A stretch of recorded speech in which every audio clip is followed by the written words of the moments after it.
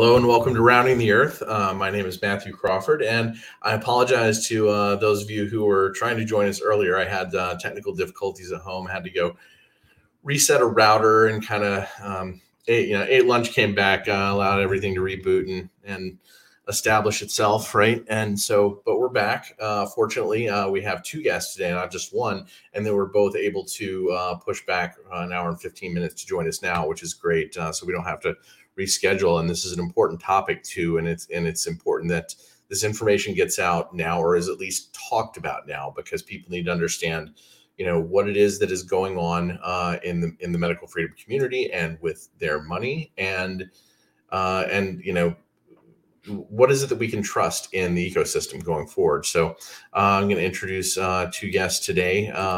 And Reinette, this is your first time here, though. I've been on your podcast at Foghorn Express, and Kristin is and Foghorn Express is also a Substack, and Kristin is author of Beyond the Maze and has joined us multiple times before. So welcome to both of you. Thanks. Nice to be here, Matt. And these two ladies have been among those who have kept up with sort of investigation into America's frontline doctors and what's been happening there, because that kind of became a mess. Simone Gold was at the Capitol on January 6th and was arrested and served a little bit of prison time for that.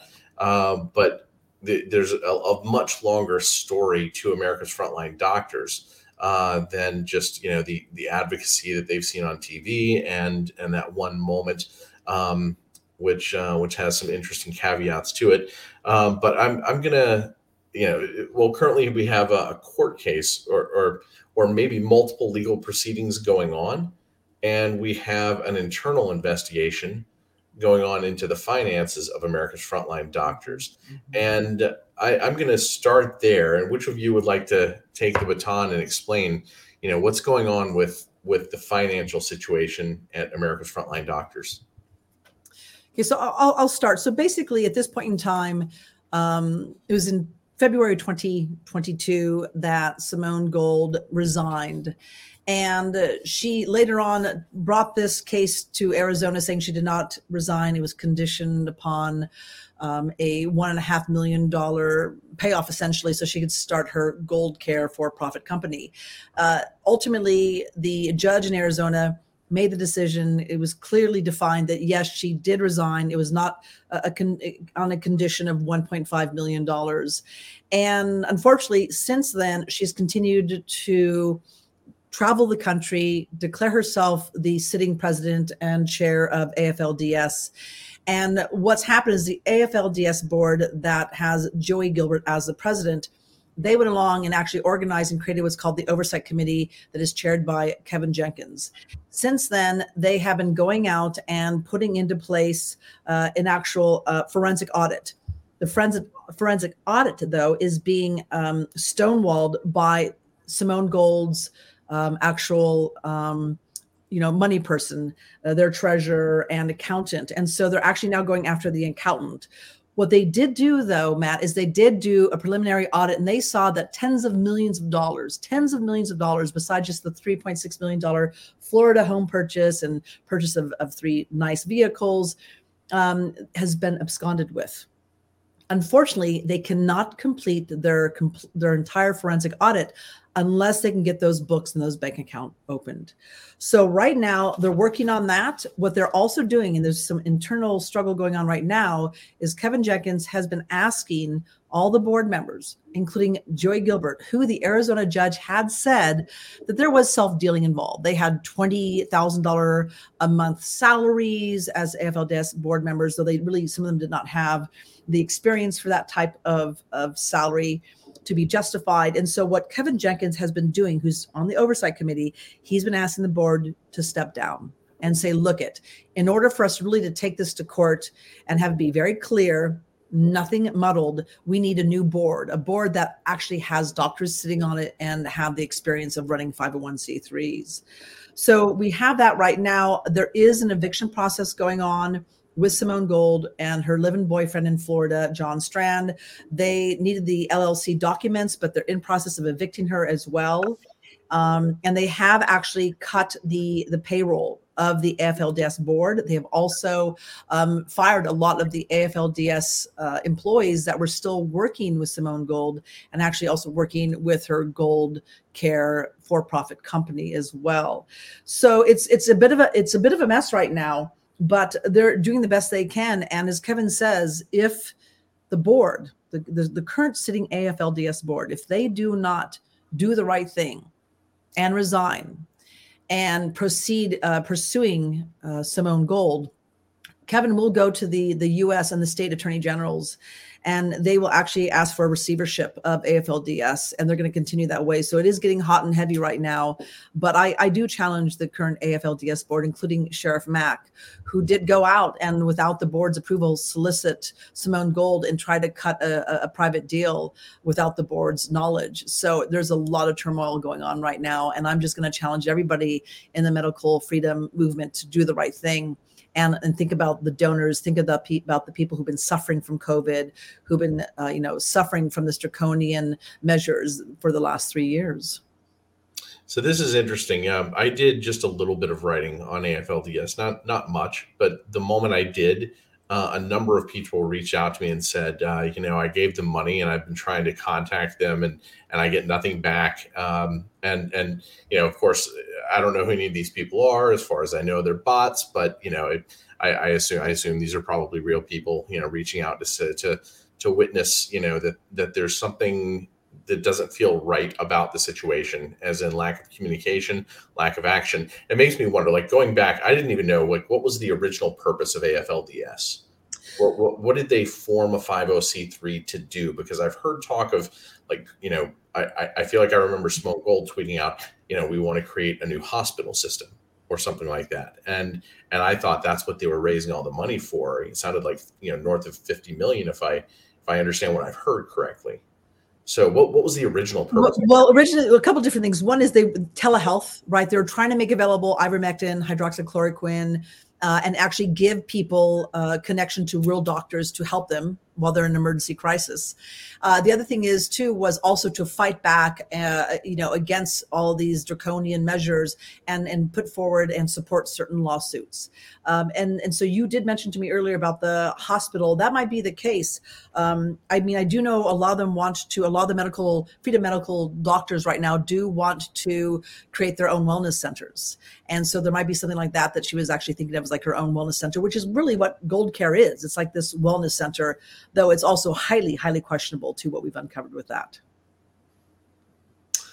Yeah, it feels like when you've got a 501c3, I personally feel like everything should be transparent. Like, all finances should be transparent. This is one of the reasons why I'm a blockchain advocate, actually, is, when people are giving tens of millions of dollars to a company, not to be able to see what's being done with the money just seems like a no-brainer of that's a disconnect of trust.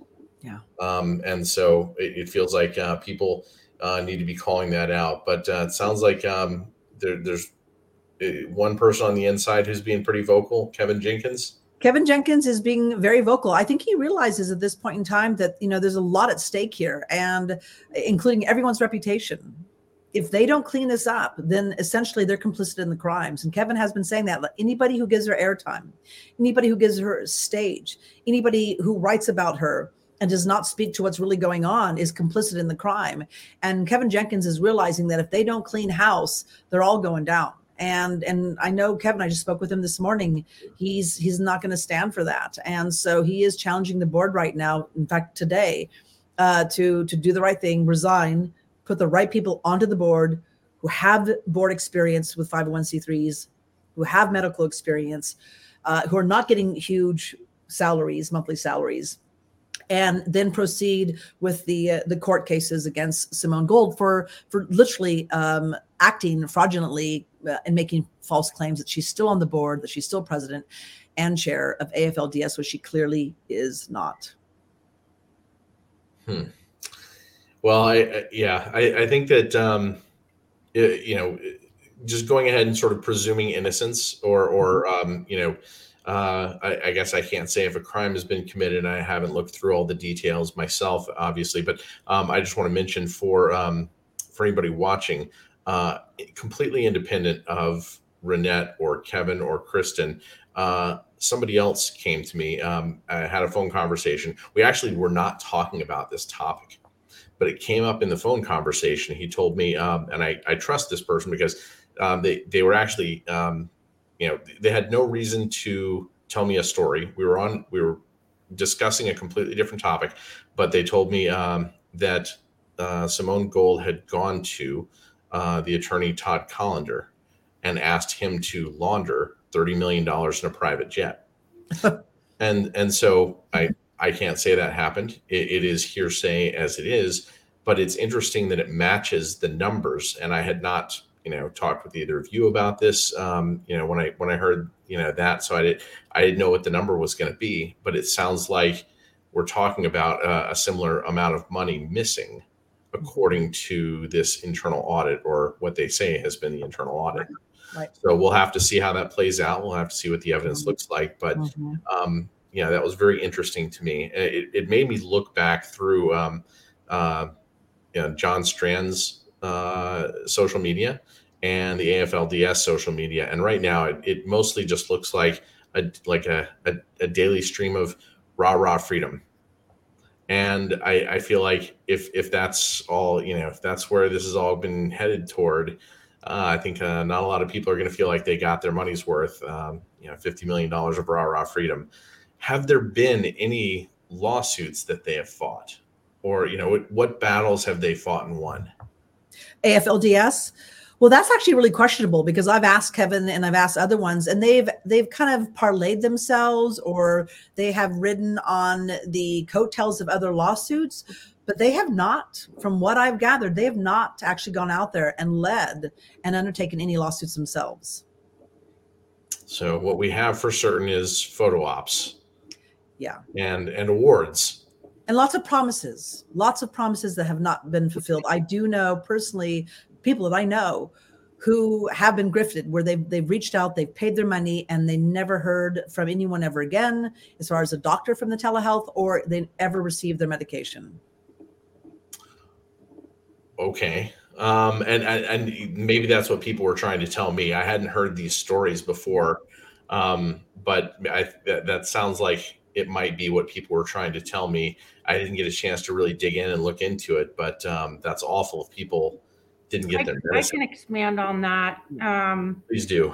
So I was already kind of following and monitoring different America's Frontline Doctors social media channels, of which there were a number, but there was a main AFLDS discussion or chat that had thousands of people in it. And I noticed in real time, back in the fall and winter, basically of late 2021 into 2022, hundreds and hundreds and hundreds of people commenting that they had paid the $90 telehealth fee to have access to a doctor. They were told that they'd be called within 2 or 3 days. It had been, multiple weeks or longer. They never got called. Married couples had to both pay the fee. They couldn't just pay once. If they made contact, a number of different instances of like getting the wrong product, or something going awry, and recontacting America's Frontline Doctors. And if there was a response, they were told they had to pay the fee again to have access to a doctor. And then there were outrageously high costs for these medicines, for ivermectin and for hydroxychloroquine. So there's just this like flood of what I've documented and have of comments from people saying, they were billed $580 for, or sent sample pills, actually, like not even the real product, but sent like a little baggie of like sample pills and charged, $350 or something like that. In fact, the chat at that time was so flooded with people I have documented comments from people saying, I've seen hundreds of people making these comments. And absolutely no moderation for this chat. Nobody was adminning, no one was moderating, no one responded to any of these people. It was really terrible and really sad. And there were cases where people, literally said, I'm afraid my loved one is really sick. It's been weeks. I've spent this much money already. Why isn't anyone calling me?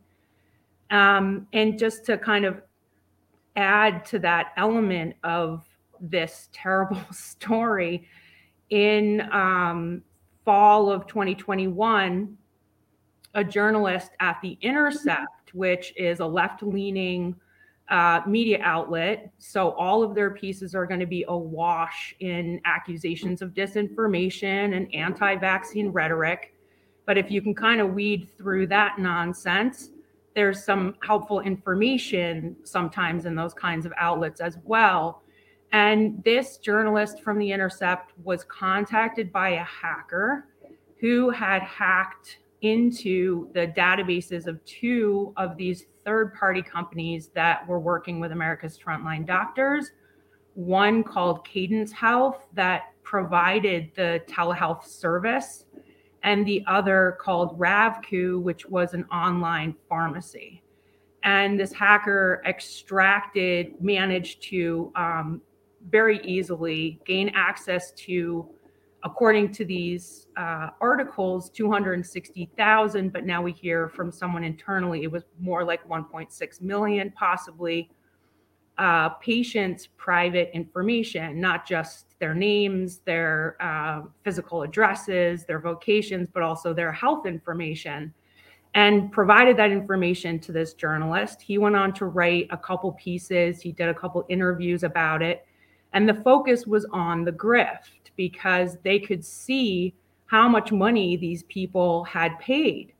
And so just via the telehealth company, and this information, to be really clear, was over the course of basically 2 months. That's it. So they got this information on patients from two of the, I want to say 4, I'm not sure, third-party companies involved. So this wasn't even the extent of the third-party companies involved.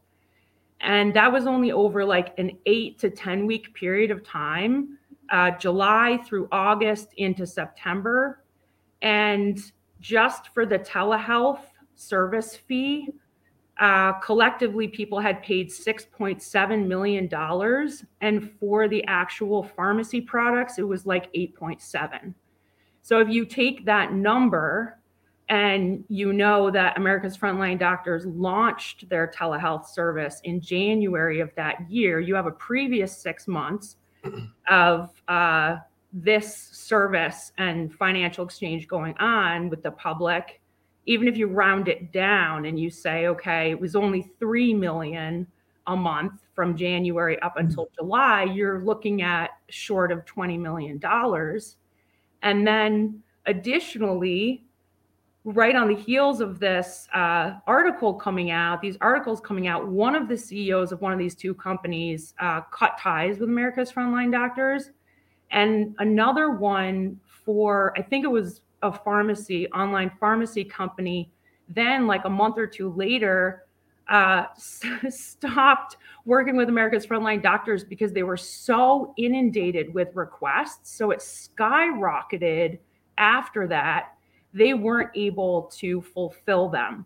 And it was around that same time that their main social media chat was flooded with all of these people who were not getting the product and they were not getting a phone call from a doctor. So, you can do some basic math in your head and get like a guesstimation of the amount of money that this organization actually pulled in. And this doesn't even have anything to do with just donations. And when Simone Gold went to jail, I remember in my county listserv, people who are signed up for her emails daily every single day she was putting out like urgent request for funds, support America, support freedom, martyr this, martyr that, every single day. And already they just must have had this immense amount of money in their coffers. If you look at the 990s from 2020 and 2021, it doesn't reflect mathematically what must have been coming in. So there's definitely a need for kind of crowdsourcing in that area and accountability. Yeah, certainly.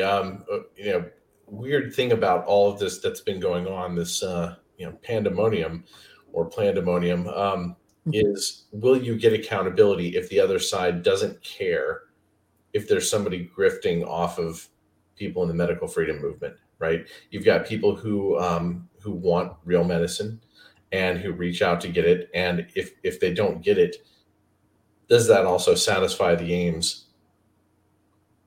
or possibly even, and I'm not really speculating, I'm just saying that hypothetically this could be intentionally done to keep people from getting medicine.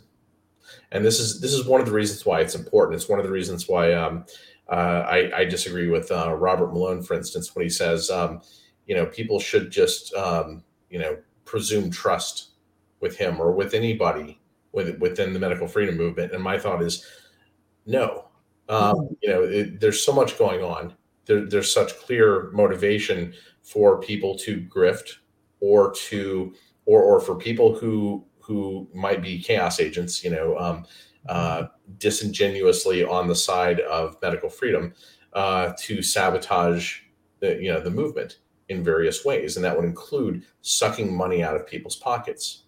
If the goal is to keep people from having the power to oppose it, then that's one of the methods to employ. It's one of the reasons why I've publicly questioned, for instance, Steve Kirsch raising $100 million for a hedge fund right at this moment of strange banking crisis and what looks like a bubble market that's probably still going to come down some more. There's a lot that people should consider, and people should not trust easily. The idea of easy trust just seems silly. Like would you teach your children, easy trust with strangers or something like that? So I think that we need a moment of accountability, and we need for people to ask the questions themselves. Which organizations can I trust, and why? It's one of the reasons why I like to promote as often as possible somebody like Dr. Fareed or Brian Tyson. From what I've seen enough to have certain levels of trust. But there are other places where I look, and there's signs that there's a lot of money involved and not a lot of accountability. Well, I'd like to add to that too. I mean, we have to understand that we're in war, and it's that fifth generation warfare, unlike anything we've ever seen before in the past. And you have to understand that propaganda and these, chaos agents and those who are there to usurp and to take the wind out of the sail of the movement, they've all been put into place. And this is, we're seeing a long game being played here. So for anybody, I know Mickey Willis, who I respect him and I like the guy, and there's Dr. Robert Malone, as you'd mentioned, but for anybody to sit there and say, don't question, don't point the fingers, if you see criminality, just hush, hush, you can't, because these are the people who are going to derail the movement. To me, it's about having a high standard of having high ethics, right? And calling out criminality, even within your own ilk, your own circle.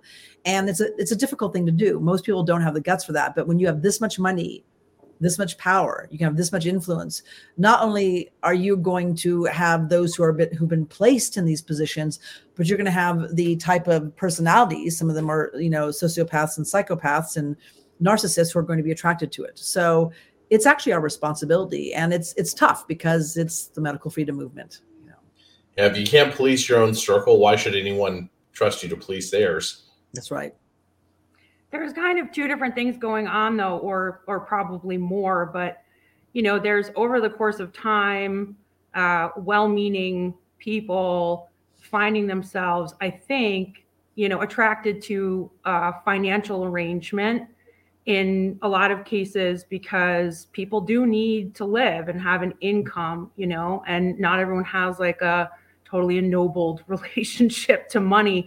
So that theme has been very strong over the last few years of also just redirecting people's focus and kind of scooping them up into situations that seem then to result in management or handling, you could say. But in the case of America's Frontline Doctors, there's this added element of the concept from the beginning, having been born out of a political group and with the intention of a political strategy. So Simone Gold was she was a national advisor for the Save America Coalition. Is that what it's called? Save Our Country. Save Our Country.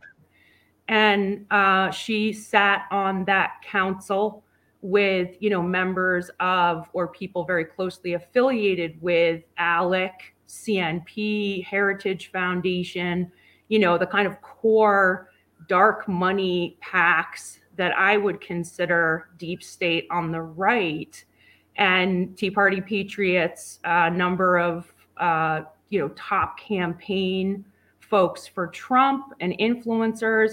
And there was a phone call that was leaked to the Associated Press between a number of these people, where they actually created the imagination of America's Frontline Doctors. They said, look, to help Trump kind of push back against this whole lockdown agenda, we need a bunch of pro-Trump doctors. We want them to be wearing like bright white coats. This is how this is going to look, went as far as to kind of stage the imagination. Now you could say, well, that's an agenda worth supporting if you weren't a fan of the lockdowns, et cetera. But it's still really important to understand, if it's born out of a political strategy, that's always going to be there in its biography. And the people who, I think the initial treasurer, I don't know if he still is now, is the guy from Awaken Church who maybe launched and funds the Reawaken America tour. And a lot of the original doctors aren't even there anymore. I don't know where they found these people. I don't know who they are.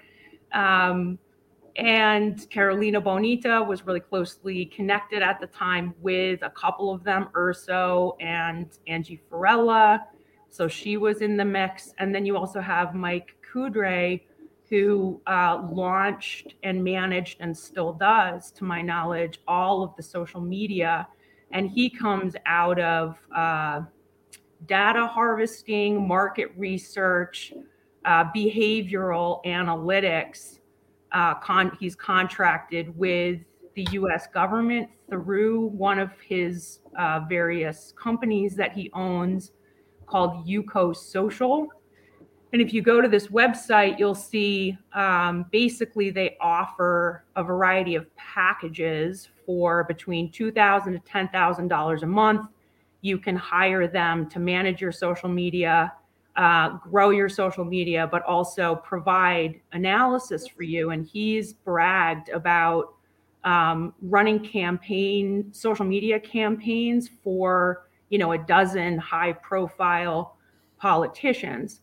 And his company contracted with the government based on that information and the service product codes to provide cyber intel. So who is this again? This is Michael Kudre.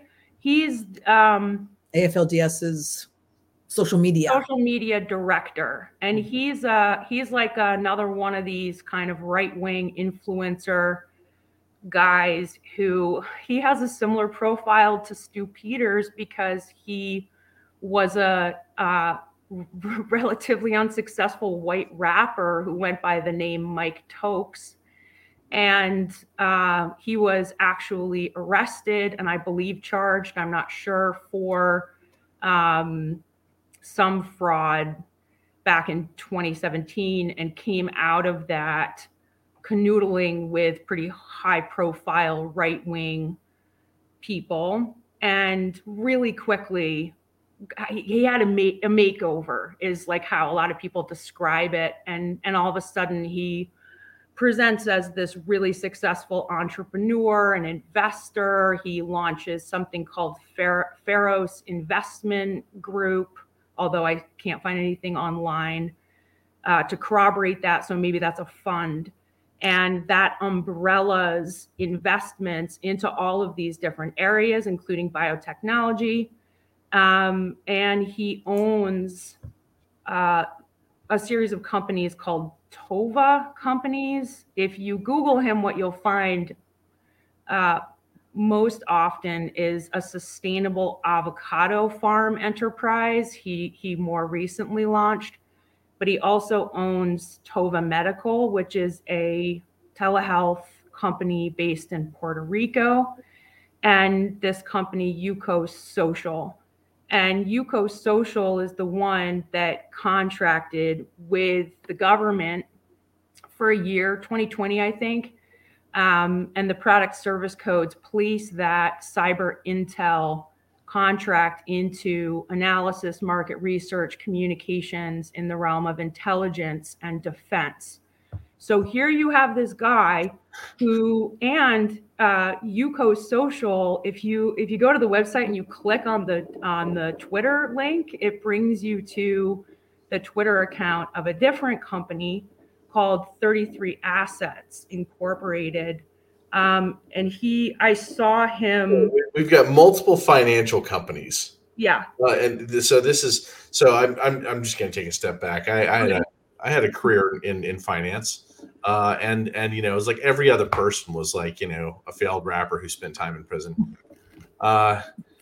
Very, very common story. Multiple financial companies, and suddenly in a high profile crowd.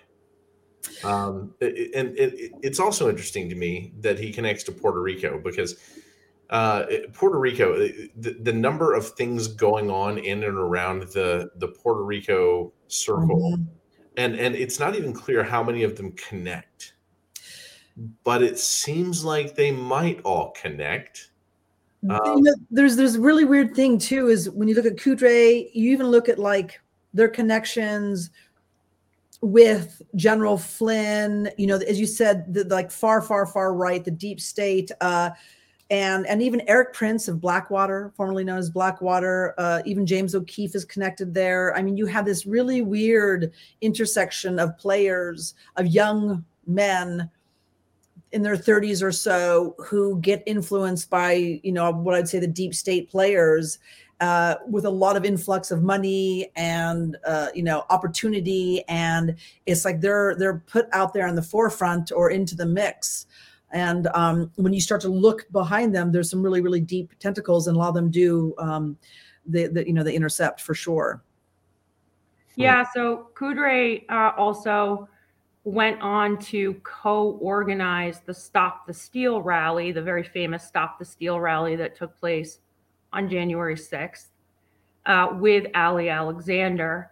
And so he's part of this handful of high-level individuals, I'll call them influencers, who played a very important role in actually creating the arena within which this whole event unfolded, none of whom, to my knowledge, are currently sitting in jail, where you have over 600 people sitting in jail. And I could pull, a few dozen particular cases and describe like how unbelievably ridiculous it is that these people have been in jail for over 750 days straight, most of it in solitary confinement.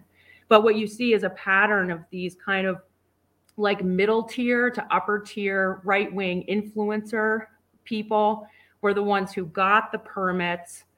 They were in like group chats together. Kudre was even subpoenaed by the select committee, which was just all nonsense. I obviously don't need to say that, but nonetheless, regarding text exchanges between him and Ali Alexander leading up to the event and during the event.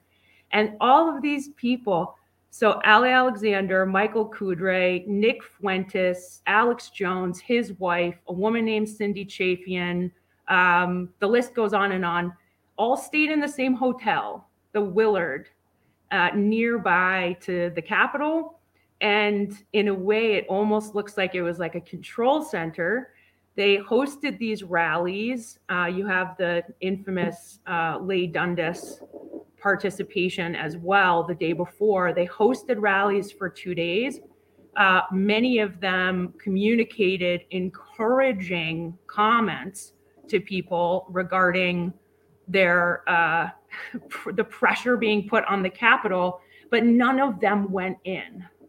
Mm-hmm. And so it's just this stark contrast between the incited, encouraged, invited citizen and consequences versus the people who actually literally organized the entire thing happening. And so he also shows up not to go in themselves. And of course, anyone can claim, well, I just have better judgment than that. But when it's so uniform, it has to make us, you have to wonder, the degree to which they could have had prior knowledge. Right. And this is exactly why people in the medical freedom movement need to pay attention and not give trust easily, and make their own decisions, and be as discerning as they can.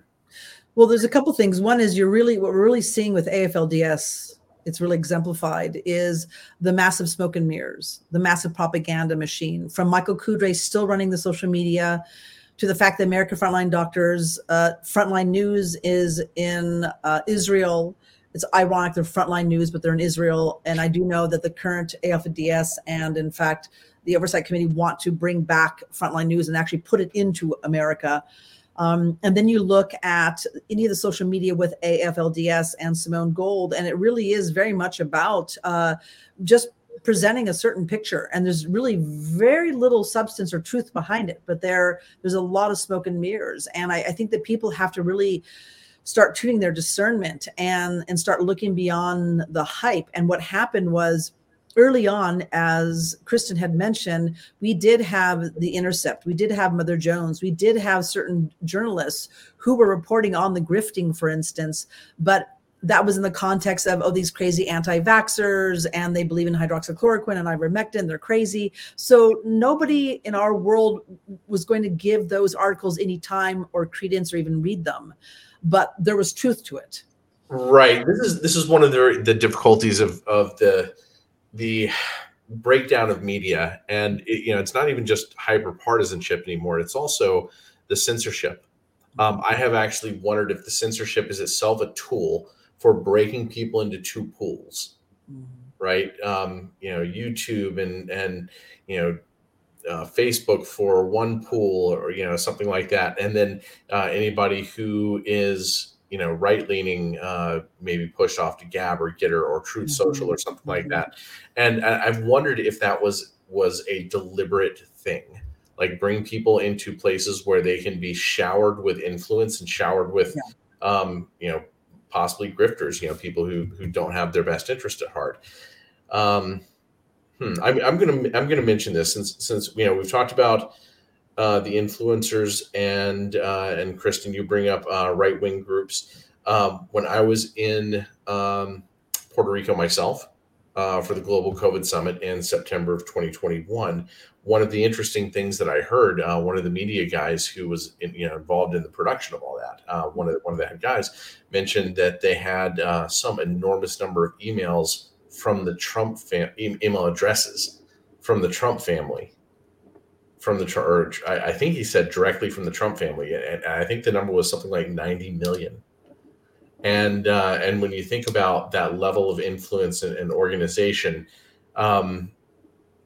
that's people are putting their information in the hands of people who can build a list, who can sell that. I don't even think sell that information is the worst possibility, but just, build a list.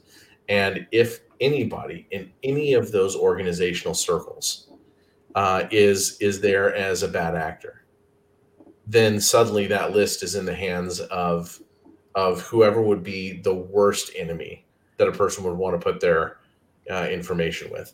It was also interesting to me that sort of the organization of media influencers was a topic there in Puerto Rico, and I heard Russell Brandt's name attached to that, and he did sort of a strange, I don't know, recasting of himself, right? And he is now the sort of social media guru who seems to be aiming at disenchanted white right wing crowd that needs, I don't know, that maybe needs somebody to say, no, you're not crazy for thinking freedom, but if that's an organized image, is it the same thing as somebody having your back, right? People need to think about that. Like, where does this go if I follow social media gurus? I'd love to jump in because there's this element of the money, making money off people and their plight, or at least it kind of running away from them if it got to the point where they couldn't manage the demand. And this question of accountability, if there's missing money, which it sounds like there is, but there's also this element of data harvesting. And I actually initially started looking into America's Frontline Doctors early on, like 2 years ago, because the astroturfed operations that I had already identified and had confirmation from people who were at the top in the beginning were harvesting data on the members. They had crossover in their management with, in particular, the citizen core social media groups that had the same design, this was on Telegram, and they had a state citizen core social media for every state in the country. And so I joined mine. I joined a number of other ones, and I kind of monitored what was going on. And it became pretty clear to me that they were harvesting data in a number of different ways. And so one is actually with petitions, you can gather what's called point in time data, which is like in that instant or for the amount of time that a petition circulates. You get people to give their personal information and sign something, and you get an indication of how many people there are that you can access who support or don't support a certain thing. I just did an interview with my friend Gopi Krishna on artificial intelligence, which is on my Substack Beyond the Maze, and I really love this interview. He pulls out two concepts that I think are just absolutely critical for people to develop or contemplate. One being, with social media, you have the possibility to actually just push a button or like pull a lever, and you can, through communicating something, especially through someone with a lot of influence, move massive amounts of people toward or away from something. And the other concept is the dichotomy between institution and individual, in this case, let's say hero, or you might use the term guru, Matthew, where you have a portion of the population give their trust right away to institutions. And then you have this other portion of the population that is not going to do that. And the more the media tries to like herd everyone into the camp of trusting the institutions, the less this other crowd is going to. And for that crowd, you need heroes. If you want to move people, you need that level of influence. And so this is the realm within which the individual who runs all of America's Frontline Doctors social media works in. It is this sphere of influence. It's literally how he describes what he does. And so I'm certain that they were harvesting data, and that was a really big part of it. You have the leading medical freedom organization with the largest membership. Why wouldn't that just be a gold mine to characterize the dissenting population? And it's interesting that it would happen. You brought up artificial intelligence. I'm going to add to that. JJ Cooey came on Rounding the Earth 2-3 months ago, maybe 3-4 months ago, and he said, you know what? If this is somewhere near peak population of the world, then now would be the time to collect as much genetic data as possible, right? Similarly to, if we're at the end of an era, like maybe the dollar era or something like that, now may be the time to collect as much information about, different groups as possible. Maybe not even with a goal of anything like the medical freedom movement, maybe not even caring which direction, which team wins or something like that. If a win may be defined as how policy unfolds from here. But simply to gather the value of that data. In other words, there is a conflict of interest inherent in the existence now, the emergence of artificial intelligence tools and machines. So that's something that people should keep in mind. Own your own data as much as possible. Take control of it as much as possible. Now, and don't just freely give it away in these spaces because you think they're secure, private, and run by allies. Like, at least question, if you don't know who the people are running these groups, try to see if there's indications.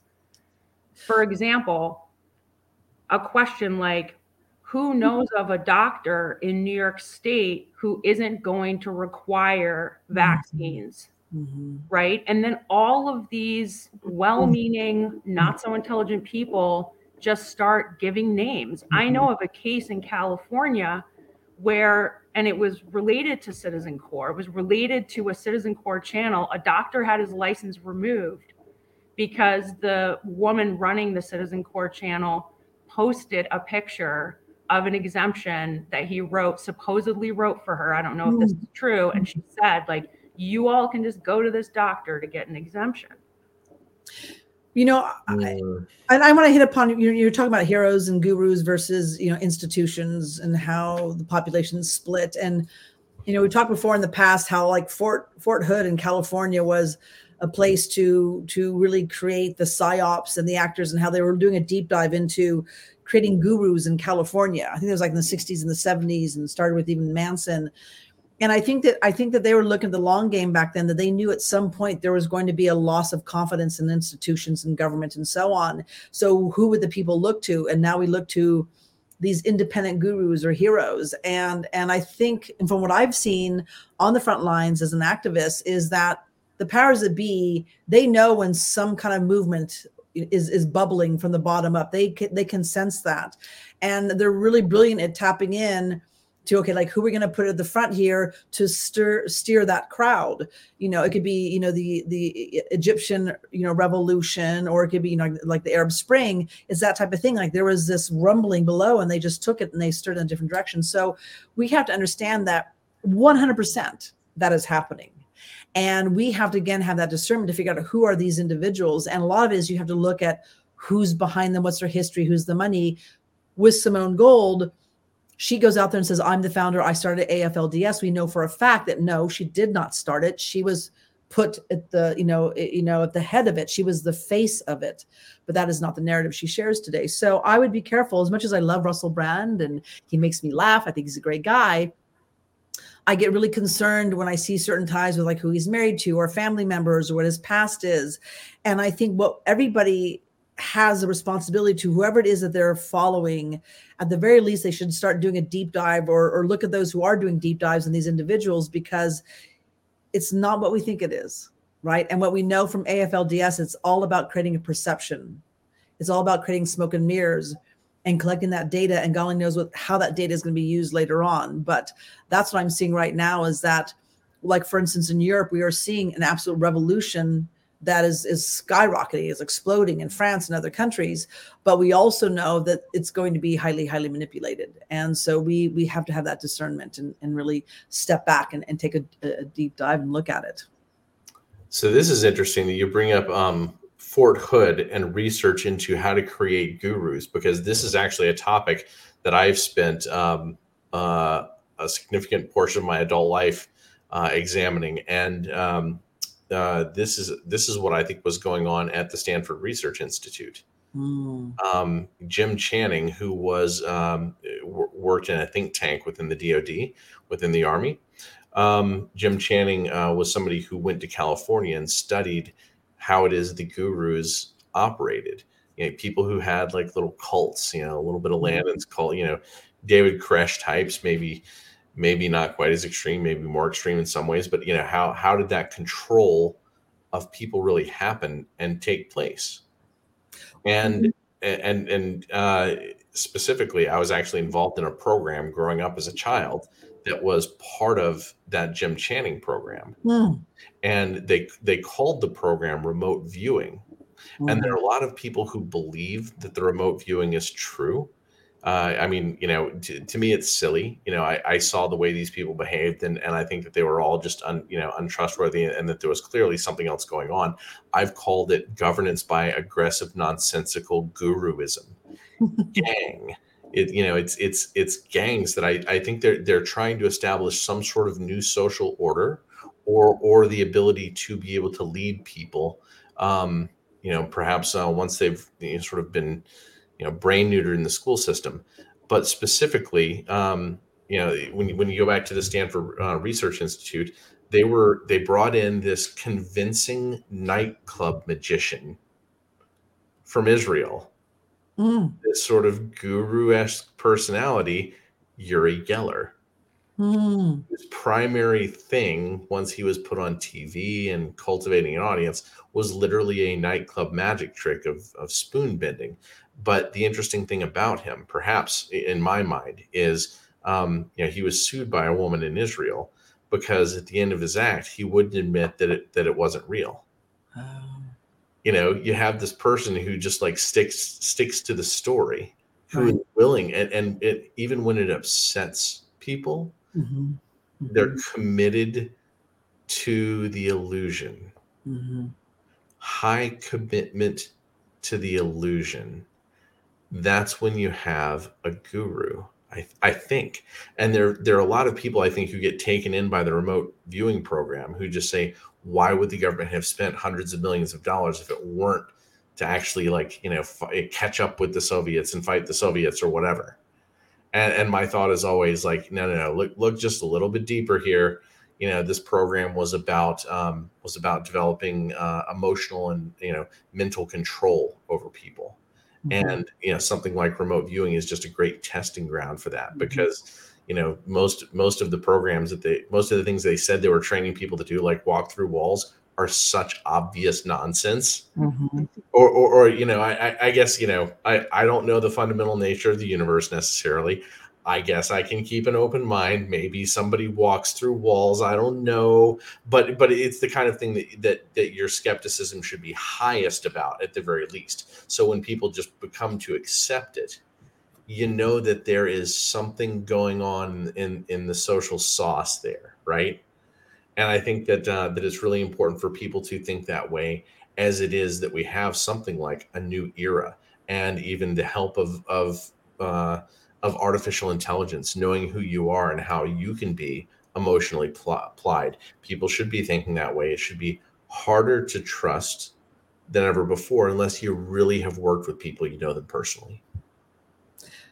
I mean, I think you're hitting upon it. I mean, I have a lot of people say, what do we do now with the deep fake videos, even the deep fake audios, AI? It really makes trusting online and what you see and hear almost impossible to believe. And I think, what we're going to have to do ultimately is, and I know the irony of me saying this on a screen, but is we have to remove ourselves from the screen and really start working and creating and coalescing those small pods of people that and trust, and you can have a face-to-face contact, because now more than ever, and again, our screens they've been weaponized against us for sure. So now more than ever, you really can't trust what you see on the screen. So I'm really encouraging people to start having those weekly potlucks and growing your food and connecting and sharing skills and improving upon skills, because what we see on the screen is going to only get worse and worse over the next few years. And so it's terrible, because I actually don't know what to trust any longer on the screen. It's really, really difficult. And I had people who used to believe me. A few years ago, they listened to me. And then they were putting solar on their homes. They were growing food. They were constructing greenhouses. And let me tell you, overnight, when the fear struck, they're like, "We don't trust you, Reinette. We believe in Fauci." And I was like, "You didn't even know who Fauci was a month ago." And these are people who are now fully vaccinated, and they're not doing well. But they literally gave up this incredible 40-year, 30-year relationship for somebody on the screen as their guru, and they're not doing well.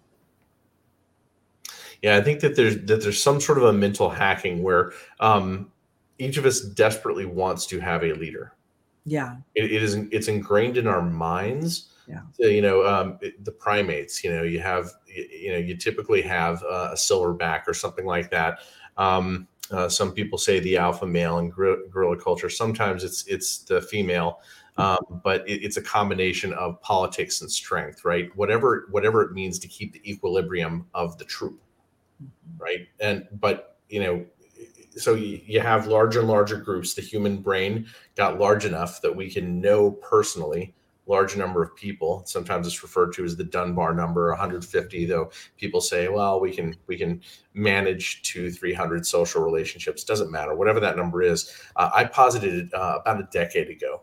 I came up with this notion that the reason that political leadership is so good at lying and getting away with it constantly is because people look for a very specific person to fit into like a specific slot in their Dunbar number, right? The tribe has a chief. Mm-hmm. There is a silverback. There is an alpha. Mm-hmm. And if we are all disconnected from our local communities, mm-hmm. then what happens is people develop a parasocial relationship. Mm-hmm. And can it be a parasocial relationship with Simone Gold? Can it be a parasocial relationship with Robert Malone or with Steve Kirsch? And this is why I don't like the hero game so much, mm-hmm. right? Once that person in your mind is the head of your tribe, they have an enormous amount of influence on where it is you decide to take your politics, your personal decisions, all of that. It's a parasocial relationship, but it fits in evolutionarily, I think, mm-hmm. to the formation of our minds. Mm-hmm. And so, we've entered a different age with control of media and with artificial intelligence and the ability to gather and process so much information. I think that's ultimately at the heart of this. So maybe it is that AFLDS could turn out to be a blessing in disguise.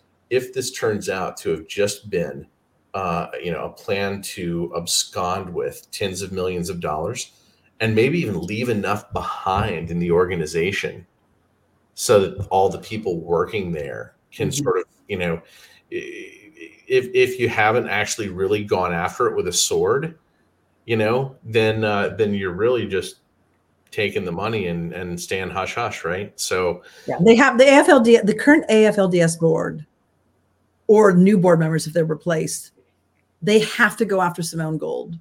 They have to stop the fraud and the criminality. Otherwise, we have to question their motives, and we have to question whether or not they're part of the plan. So they can't allow this in good faith.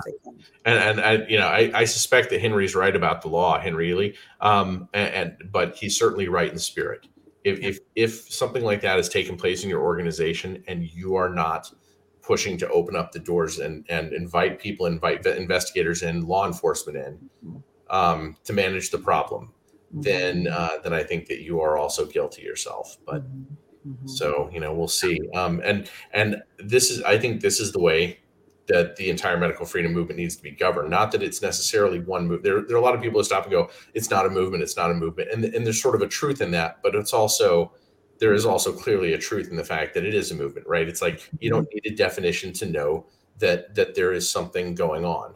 right? That there are people who are looking for others who are like, wait a minute, this strange, U-turn in terms of believing in the value of natural rights and value of many people making many decisions that test a lot of possibilities and help us confederate the formation of society and the formation of our economy and all that, all the positivity and creativity that's in that, that there's those of us who are recognizing and looking around and going, wait a minute, who really believes in freedom still? There's something to that. But if everybody gives up, if everybody puts all that responsibility in the hands of a few people, those people could, for instance, just intentionally drop the ball or walk away with a large basket of money or something like that. So, be discerning, people. Be very, very careful. Create as much as you can yourself, and with the people around you. And if you don't have enough people around you, put out the signals. Put your fingers on the flare gun. Find a meetup, make a meetup. Be your own leader. You're not looking for that parasocial relationship if you're being your own leader.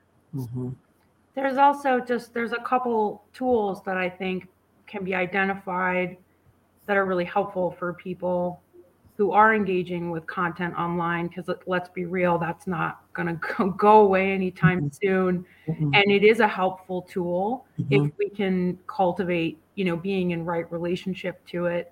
And one is objectivity, that there's distance between you and the message or the individual who's communicating the message. If, you don't know the person personally, that there's enough time or thought put into how was this designed and for what purpose, and that you can just take that space and time. You don't just get swept via your emotions. Oh yeah, absolutely, like I like this, I'm going to share it, or oh no, intercept, anti-vaxxer, bad. That you can actually just look at the whole landscape to the best of your ability and draw from that what's real, and then also co-create in relationship to that content with your own mind. And another is trying to understand and be able to identify these levers. So you mentioned censorship, and the role censorship has played is a perfect example, because on the one hand, you had really intense censorship, still do, censorship, but then on the other side, it was used to immediately gain trust from people through messaging like the most censored doctor, medical censorship. I'll give you one example. There's a guy, Jason Shurka. He's kind of like a new agey, whether he means to be or not, he's definitely guru status. And he's got this whole huge platform at this point, and it's all very new agey. And he has this light system. I don't know. He's got some story where there's like a whistleblower who's like part of an alien race, and Jason Shurk is chosen to like represent them in the world or whatever. And there's these videos where he's interviewing this whistleblower, and it's like all the voice changed, sounding all weird and like dark. You can't see the face under a hood. And this supposed like alien being says like, why have you been chosen? You've been chosen. Why do they want to censor you? Like, you're so young. And I saw someone else kind of doing an analysis of this video, and this guy say like, wait a minute, is Jason Shurka even actually censored? And then like Googled, and he has like Instagram, Facebook, like all of it, he's just got this whole huge platform. So there's just a perfect example of that's a lever, because there's so many people here, you're the most censored, who just immediately fall right into that. Like, therefore I trust you because you're a victim of the establishment as well as I am, which is real. And if you have the amount of money coming in that you can afford someone to handle your social media, and there are all these different platforms available, then you're effectively not censored. Censorship works the most on people who are not deriving some substantial income from. Absolutely. Right? Because it is harder. When YouTube shut down Rounding the Earth, for instance, I still have a lot of my educational videos that I just don't have all the extra time to go back and upload them to Rumble or put them on my education channel or something like that. Right? That's a several hour time cost, and that will come at the expense of not doing something else. So it is it's much less effective on people who have money, who have some sort of monetized stake in what's going on. So absolutely, yeah. Now, if I could rewind, actually, we began a conversation and we were talking about where did things begin, right? In order for you to ground yourself in the judgment of what it is that you're watching. How is it that it came about that America Frontline Doctors Media was located in Israel, given that they were created as like an America First type of image as an organization? That is a mystery. I have to tell you, it is a mystery, and we don't know. I don't know if it was something Simone put into place. I don't know if it was already there in place. I'm assuming it was put into place before she even got there. That was just that was a piece of the pie. So she may have just been chosen to play the role, and somebody else was already creating the actual mission itself. That's possible. I read an article the other day. I saw an article that made me rethink, some of the way that I interpreted some of this, which was it was an article specifically about Israeli intelligence, but it was talking about how the tools of Israeli intelligence had been gradually like leaking out. As in, now you have like private security firms, or you have people who retire from these intelligence agencies and start their own like private intelligence firm, right? And suddenly they know all the tricks of the trade. And if there's additional technology involved, maybe they have access to it. And suddenly those people can run all kinds of campaigns, and they can do it without caring about what it is they say they care about, like whatever kind of mission statement. They can do it to draw eyeballs to make money. They can do it to draw eyeballs to collect data. And as you've already said, 1.6 million emails leaked from one organization alone, or at least that's what we've heard with AFLDS. That is a lot of information to sell to advertisers or other people who want that information in order to best figure out how to manipulate you. And that may be the world that we're moving into, is a constant game of defense of that. And that is fifth generation warfare. Automatically, even without it trying to be. Every time you see an influencer, every time you see an ad, every time you watch a podcast, you should be wondering if there's some sort of underlying motivation. Like wondering that doesn't have to be an accusation. It can just force you to spend more time thinking through what's being said. Right. Well, the cyber side is interesting, but the Israeli Defense Force is in control of the U.S. Cybersecurity. They got the contract a couple of years ago, and I've had people say, "Well, I'd rather have Israel, have the cyber security contract than somebody else." I'm like, I'm not secure with any nation, any other military be in charge of America's cybersecurity. I don't know what to tell you. And it is interesting. And granted, Simone we've talked about this. Simone Gold is Jewish. Though she really is hitting the Christian churches hard for money, by the way, big time. And so it's kind of like, it's interesting she's doing this, but she does have with her for-profit business, Gold Care. If there's any disputes within the business, within the employees, she has them sign this agreement that they have to put forward their dispute before the Council of Rabbis, which I just think is an odd thing to do, especially when people aren't Jewish. She's the only person I think who's Jewish and again, I have nothing against my partner's Jewish, right? I have nothing, but it's their Israeli Defense Force, right? That's who I'm concerned with. It's those connections. And the black ops, that's who I'm, the poor Israeli people have been eviscerated over the last few years. They've been the biggest guinea pigs on the planet. It's not about them. It's about right. When it comes to intelligence agencies, like the motivations there, always look different. Who are they really serving? Right. Truman basically so much has said, the CIA had become a policy making arm in the U.S. not that I'm deep into the topic, but it certainly seems that Israeli intelligence is kind of that way in Israel as well. Yeah.